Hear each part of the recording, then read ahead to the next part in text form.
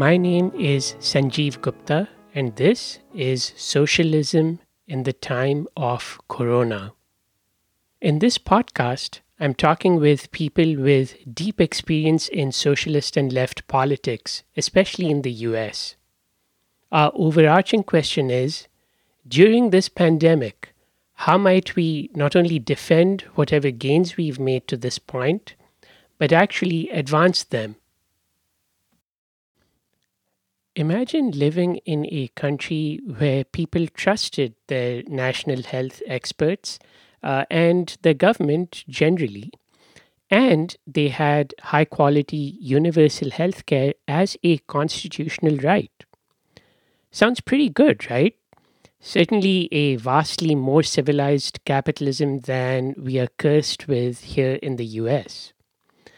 Sweden is such a country, one of the Nordic or Scandinavian countries generally described as social democracies. And yet, the infection and death rates per capita in Sweden are shockingly comparable to those in the US, as you can see from the link in the show notes. To help us sort through this puzzle, I turned to Stellan Windhagen, endowed chair in the study of nonviolent direct action and civil resistance, and professor of sociology at the University of Massachusetts in Amherst. He is also professor in his native Sweden at the Department of Sociology and Work Science at the University of Gothenburg. His latest book is Conceptualizing Everyday Resistance, published by Routledge in 2020. Windhagen has been active in several environmental, peace, and migrants' rights movements since 1980 and has participated in more than 30 nonviolent civil disobedience actions.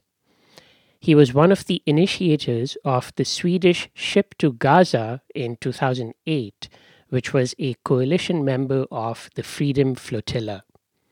Among those seized by the Israeli military in international waters in October 2012, he was subsequently jailed and deported from Israel.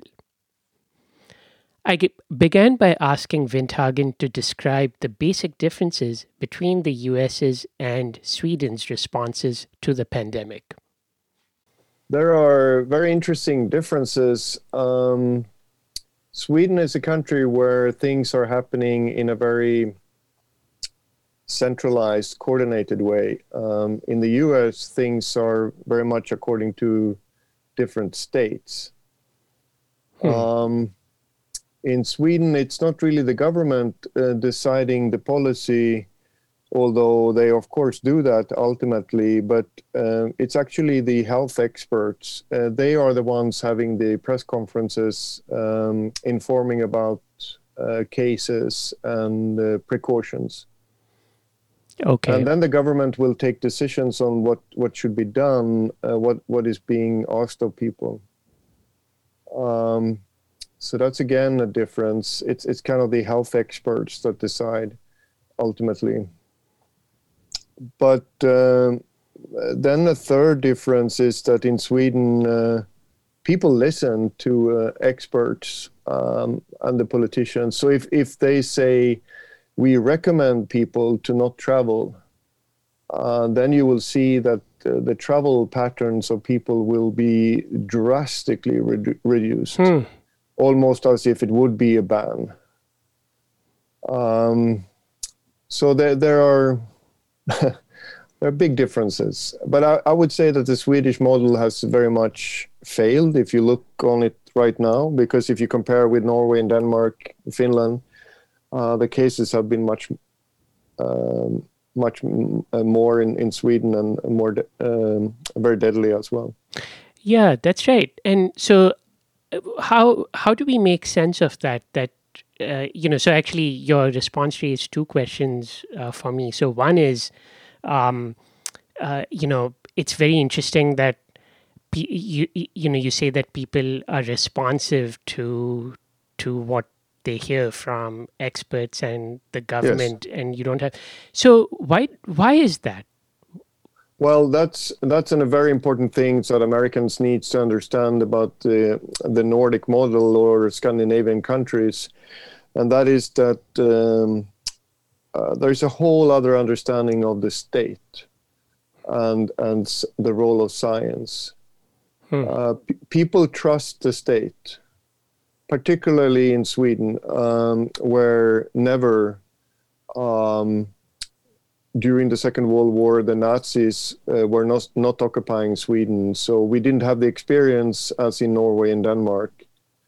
So the idea is that the state is good and strong, and it's building on being based on science and based on the rational decisions that people trust. So, and that's a difference even from Denmark and Norway? I'm half Danish, so I can say something about the Danish situation, but I would say that yes, there's a difference between Denmark and Sweden in the way that Swedes are much more positive to the state and its regulations, whereas in Denmark it has always been much more continental, more liberal, more kind of skeptical to an interventionist state. But compared to the US, Denmark is still a country where they believe that the state is good. And so how do we make sense of the much more sort of drastic outcomes in Sweden in infection rates and even in death rates? So I know that initially, because the government was not restrictive in the way other countries were, things looked really quite bad. So what is going on there? Why did Sweden sort of take that approach? Yeah, it's kind of interesting to reflect upon, and I think even more striking is that the Swedish decision is exceptional. Very few countries I'm aware of in the world made it like that. And also, even more strikingly, is that there wasn't really a debate about it. So I would say, and here we are only guessing, I would say that my take on this is that it was because of the health experts in Sweden. They were convinced that with this type of virus, and the Swedish situation, it would be smart to have a herd immunity strategy, meaning that if people are cautious, but that we get many cases quickly, we will also develop immunity quickly. And it didn't prove out to work very well. There's another thing that is also curious here, and that is that they don't believe that masks is helping. Actually, they're arguing against masks because they say it creates a false sense of security. So you don't see people wearing masks in Sweden. It's very rare. So this is again a sign of how people trust their experts in Sweden. It's a very different situation. So, and strangely, because of course here we deal with the opposite problem, it might be the case that maybe Sweden would be better off if people were more suspicious. Right? I mean, if they had been more sort of skeptical, it seems like maybe the outcomes may have been, or at least if there had been a debate, the outcomes may have been different. Yes. I agree. It might be too early to say if the Swedish model is a total failure or just partially a failure. We'll see when the pandemic is all over. But I agree with you. And and to lift this beyond the pandemic, I would say that the more worrying problem for the American left when looking at the Scandinavian model, and something that people need to understand as a problem, is that the Scandinavian or Nordic model has developed a very positive view on the state. And what does that mean when today the second biggest party in Sweden is a neo-Nazi party? It's not just a simple anti-immigration party. It's a neo-Nazi party. It's a party that 15 years ago was marching in uniforms, making Hitler salutes, that was created by SS volunteers historically. So that party is the second biggest today. And what happens when they enter power, which they probably will do after next election or the election after that, if nothing drastically happens, when you have a population that is so positive to what the state is doing. And when you say second largest, do you mean in terms of party membership? No, voter support. Oh, voter support. Okay. In some opinion polls, they have even surpassed the Social Democrats and become the biggest party of support in Sweden.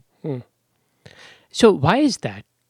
How has it grown to that point? In a country like Sweden, where I think yeah, go ahead.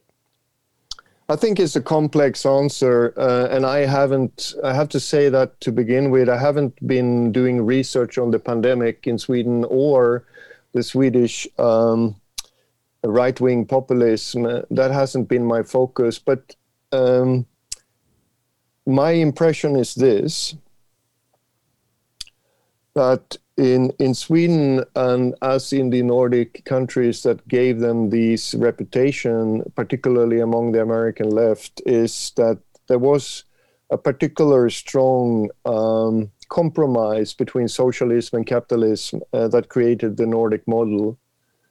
But that was kind of abandoned in the 1990s by the Social Democrats themselves, and then furthermore by the conservatives when they came in power, adopting a neoliberal model, looking for UK and United States as ideals.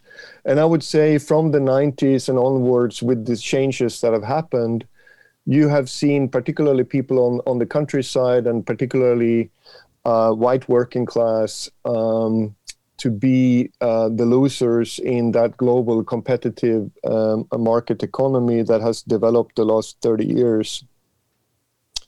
And then they do the same as they have done in rest of Europe and in the United States. They blame migrants to be the problem, not the economic elites. If you have a social democracy that kind of given up the class struggle and embraced neoliberalism since 30 years, you don't suddenly talk about the class struggle anymore. So today we have a social democracy that is not having much of an ideology anymore. They're just keeping their inheritance as being the party that has been dominating Swedish politics. I mean, since the 1930s up until 1976, they were ruling the Swedish state the whole period without any kind of competition. So, I mean, they are inheriting the social democratic image, but they don't have the ideology anymore. And in that situation, I think the Swedish nationalists in the party called the Swedish Democrats, they are able to embrace the idea of that Swedish community again, with the emphasis on its being Swedish, but not something for the working class in Sweden, but for this Swedishness, the Swedish culture. So they are kind of filling up that empty space, I would say. You know, I mean, what I think some of our listeners would be interested in is, in the U.S. we sometimes sort of have this view that here the working class has been abandoned, you know, by the Democratic Party, not just ideologically, but also in terms of, the sort of social benefits and, just taking care of people. And so that's left the space open for, really sort of right wing politics and Trump and so on.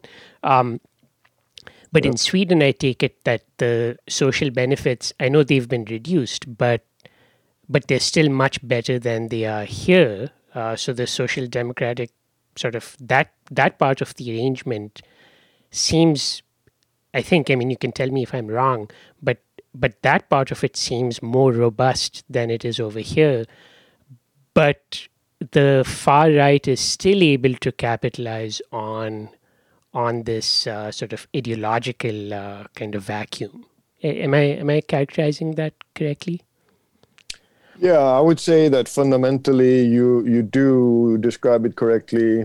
That's also the way I understand it.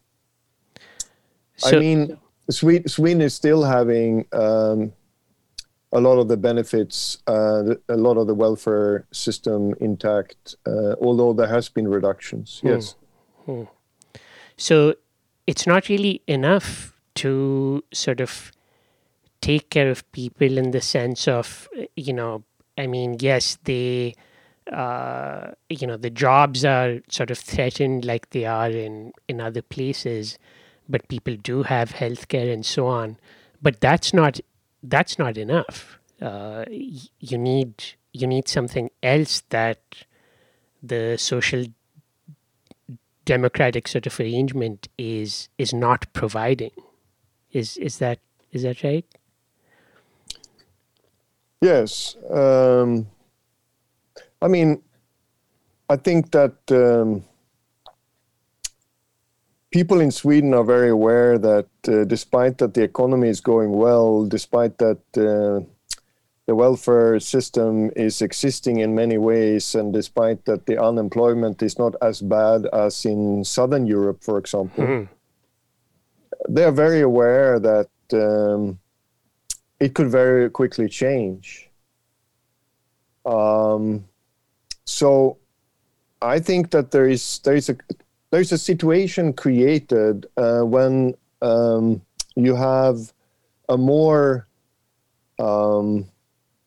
market competitive environment where things are changing towards more market oriented solutions. Like, for example, the Swedish school system is by far equal to the American. I would say, according to some of the statistics I've seen, it seems to be even more marketized, market ruled in Sweden than in the US.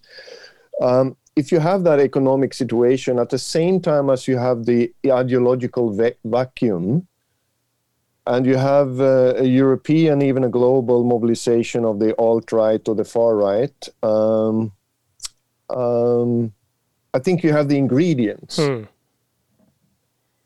But what I would like to add to this that I'm worried about is that in the US, at least, you have a resistance. You have a mobilization of people that are upset about the growth of white supremacists and neo-fascism. In Sweden, it's very little of that. So, in order to kind of highlight my point here is that what the Nordic model has done is not only to create what Bernie is lifting up, free university education, universal healthcare and all that, which I agree are great. Yeah. But what the Nordic model has also created is like Sweden's unions that are organizing somewhere between 70 and 80 percent of the working class, has gone from being the ones doing the highest frequency of strikes in whole Europe 100 years ago, in the beginning of this creation of this welfare state, today to be a country where we have among the lowest strike frequencies in whole Europe. So I think the Nordic model has also kind of emptied the movements, the resistance, what historically created the Nordic model, that comes from popular movements that in the religious, free religious movements, the temperance movement, the women's movement, the peace movement, the workers' movement that created this Nordic model, has kind of disappeared the last 50, 60 years because of how the state has kind of monopolized politics. So that's a really interesting contrast to how we think, about the US. I mean, so what would you, so let's sort of draw this out. What should we in the US, so in addition to, saying, as you mentioned, Bernie, sort of Medicare for all, free education, all of these things. So what caution should we be sort of drawing from, or what cautionary lessons should we be drawing from what has happened in the Nordic model?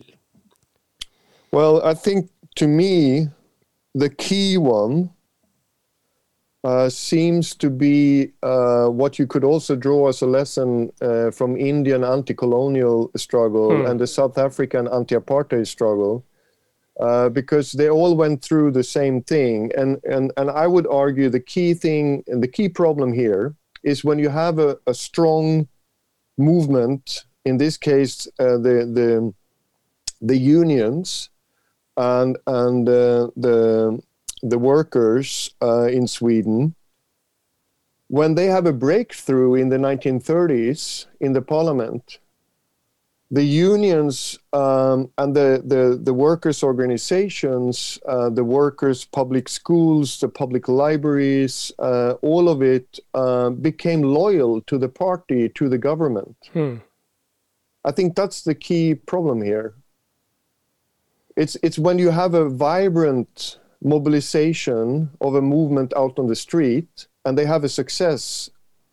If that would happen in the US, that would be a great opportunity if it happened in the US, a kind of a Bernie Sanders moment where the movement on the street is kind of having an impact with a change of how the Congress looks like. But the danger would be if the movement then becomes loyal to that new government, to that new politics, because that's kind of what created the situation in Sweden, and I think in India and in South Africa, which we're seeing now in movements that are frustrated with the lack of legitimacy of the Congress Party in India, of ANC in South Africa, and in Sweden or the Nordic countries of the Social Democrats, because they're just machines that are ruling. They don't have any ideology anymore. They don't have any visions, because that came from the street, that came from the movement, not from the bureaucrats in the party. So you need to divide. You need to have a movement outside on the street that continues to be a watchdog, pressuring the politicians, the people within the party to perform. But the day the movement and the party is the same, you're lost. Do we have examples of this? That's what I mean, the Congress Party in India and the ANC in South Africa. Oh, yeah. So, I mean, do we have examples of movements, first pushing parties to, in a and then maintaining their independence? What examples come to your mind? Well, I would think about the landless workers in Brazil, the MST. So they started already during the dictatorship in the early 80s to be a strong force occupying land and mobilizing the landless poor. So they have always had a close relationship to PT, the party of Lula, of the socialist in Brazil, right? Yeah. So when they came into power, you could have thought that the same would have happened. But ANC, the MST was actually increasing and doing a lot more land occupations, trying to keep their independence and the pressure on the government from the outside. And now when we see the Bolsonaro regime, it doesn't look like the MST or the PT model looked like it was succeeding. But I think the model is there, that they avoided to merge the party and the movement outside. It's such a hard temptation to avoid, because in some ways, as a movement, if your representatives have state power, in a sense, at least in the short term, you can really amplify your capacity by working with them. But what you're saying is, over the long term, that really sort of kind of just really weakens the popular sort of ability to then exactly. And I think we should remember that was Lenin's idea with the party being in control of the movement. That was to weaken the movement and to keep the control of the party, of the movement. So I think that's kind of a radical social democracy needs to divorce itself from that Leninist idea that the party is in control of the movement. It needs to kind of much more draw, if I may, on the more movement-oriented approach from the anarchists, that there is a skepticism in the movement of the party, but it doesn't mean that that there is no connection. But the movement should continue to be skeptical, to push for radicalization, visions, and new ways forward. Because otherwise, it will only be the IMF, the big corporations, and the economic elites that will put the pressure on the party. There won't be a left pressure from the street. So, bringing this back to Sweden. So, So I know you said that, you're concerned that there isn't the kind of popular mobilization that we've seen in the US. And I've also heard this now from people I've talked to in Canada, that another country where we sometimes, think that, wow, people there are just generally better off than they are in the US. But but not necessarily in this sense that, so having said that, like, are there, either, I don't know, immigrant rights groups or unions, or are there sort of places in Sweden that you are seeing sort of this broader kind of consciousness about the need, for class struggle, or for a more militant kind of pushback against the far right? Well, yeah, no, absolutely, it exists. You have migration solidarity groups that are doing resistance against the deportation of migrants, a kind of a sanctuary movement that hide people, and are also stopping flights from leaving with the deported migrants. And also we have a growing activism from a youth part of the indigenous Sami people in the north. And then there are also other kind of mobilizations that happens in defense of the social welfare system, in environmental issues and so on. But the thing is not that it doesn't exist any activism at all. The thing is that it's very short-lived and it's on a small scale. It doesn't really become sustained, confrontational, transformative in the way that it actually challenged the mainstream discourse in any kind of more powerful way, in the way we have seen before with the workers' movement and partly in the 1960s. It doesn't reach that kind of level, and it stays quite marginal. And you don't see sort of any immediate sort of reasons to think that that's going to change. I mean, it seems like it's so there's no engine there to expect that to change. Is that right? Well, I mean, I have my hopes, and I see an engine, perhaps in what could be called second or third generation of migrants that are getting educated, integrated in society, in professional jobs as journalists or similar authors that are voicing an anti-racist politics.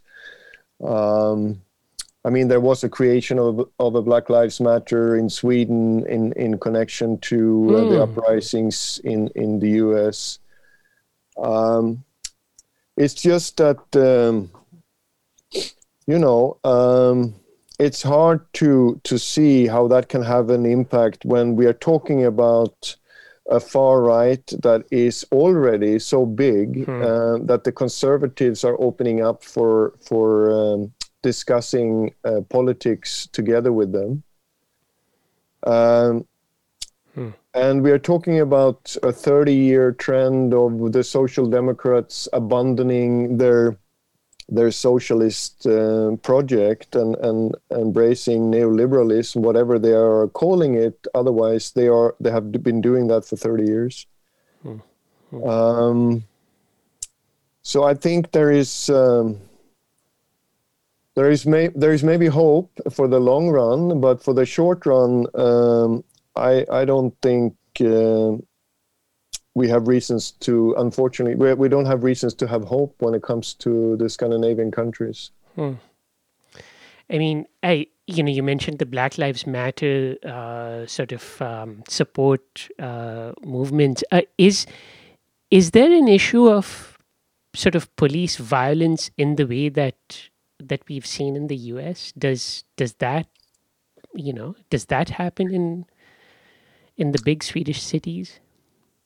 Yeah, I mean, there's surely a contentious issue around police racism and racist violence against migrant groups, particularly migrant youth, in the highly segregated big cities in Sweden.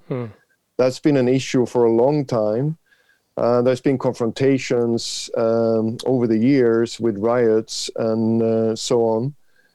So I would say that that's already an issue, but it wouldn't be the same situation as in the US, because the level of the confrontation and the level of the police violence is not like in the US. It's not like regular shooting of black people. It's not happening in that way.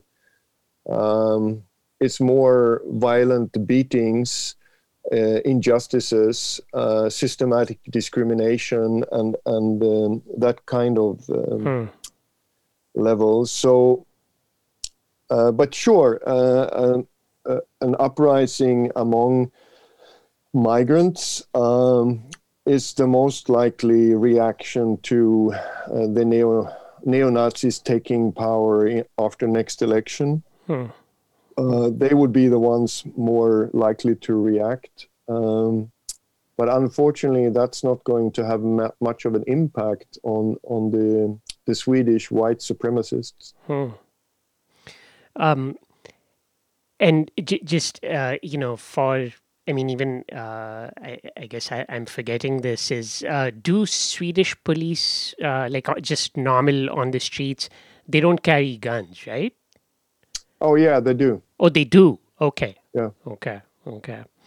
Yeah. So it's more that it's uncommon in some other countries, but in Sweden they are armed. Okay. Okay. So, Stellan, that's a pretty bleak description of what's going on in Sweden. It sounds like one of those Nordic noir novels that's been so popular over the last few years. What's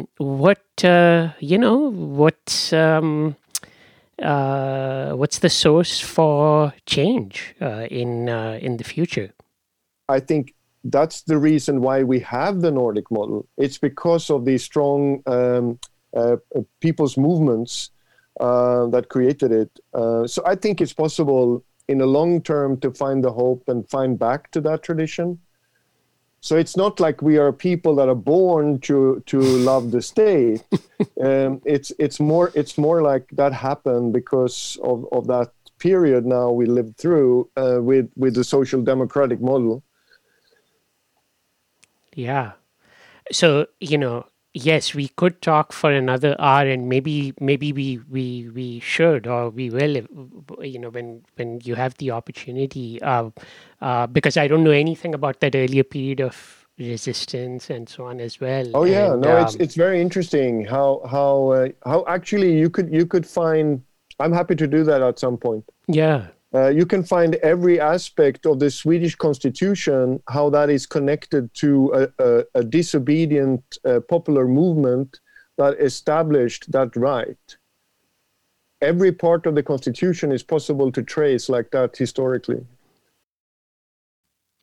This conversation was a timely reminder that social democracy does not by itself produce better outcomes to something like this pandemic. Certainly, most people in Sweden are better off than most people in the US, generally and during the pandemic. And we should note that Sweden's social democratic neighbors have actually fared much better in terms of infection and death rates. Still, Vindhagen reminds us of the pitfalls of complacent labor unionism. And I was also struck by his description of the weakness of the Swedish sort of popular response to the rise of their far right national chauvinist movement. And indeed, as Vindhagen points out, the US may actually be more politically advanced in this respect, as evident in our robust popular protests against the right over the last few years. In the next few episodes, I'll be talking to organizers and experts about their expectations for the new administration in the US. Join us in thinking aloud about how our day to day work during Corona can cohere into a battle plan for democratic socialism after it.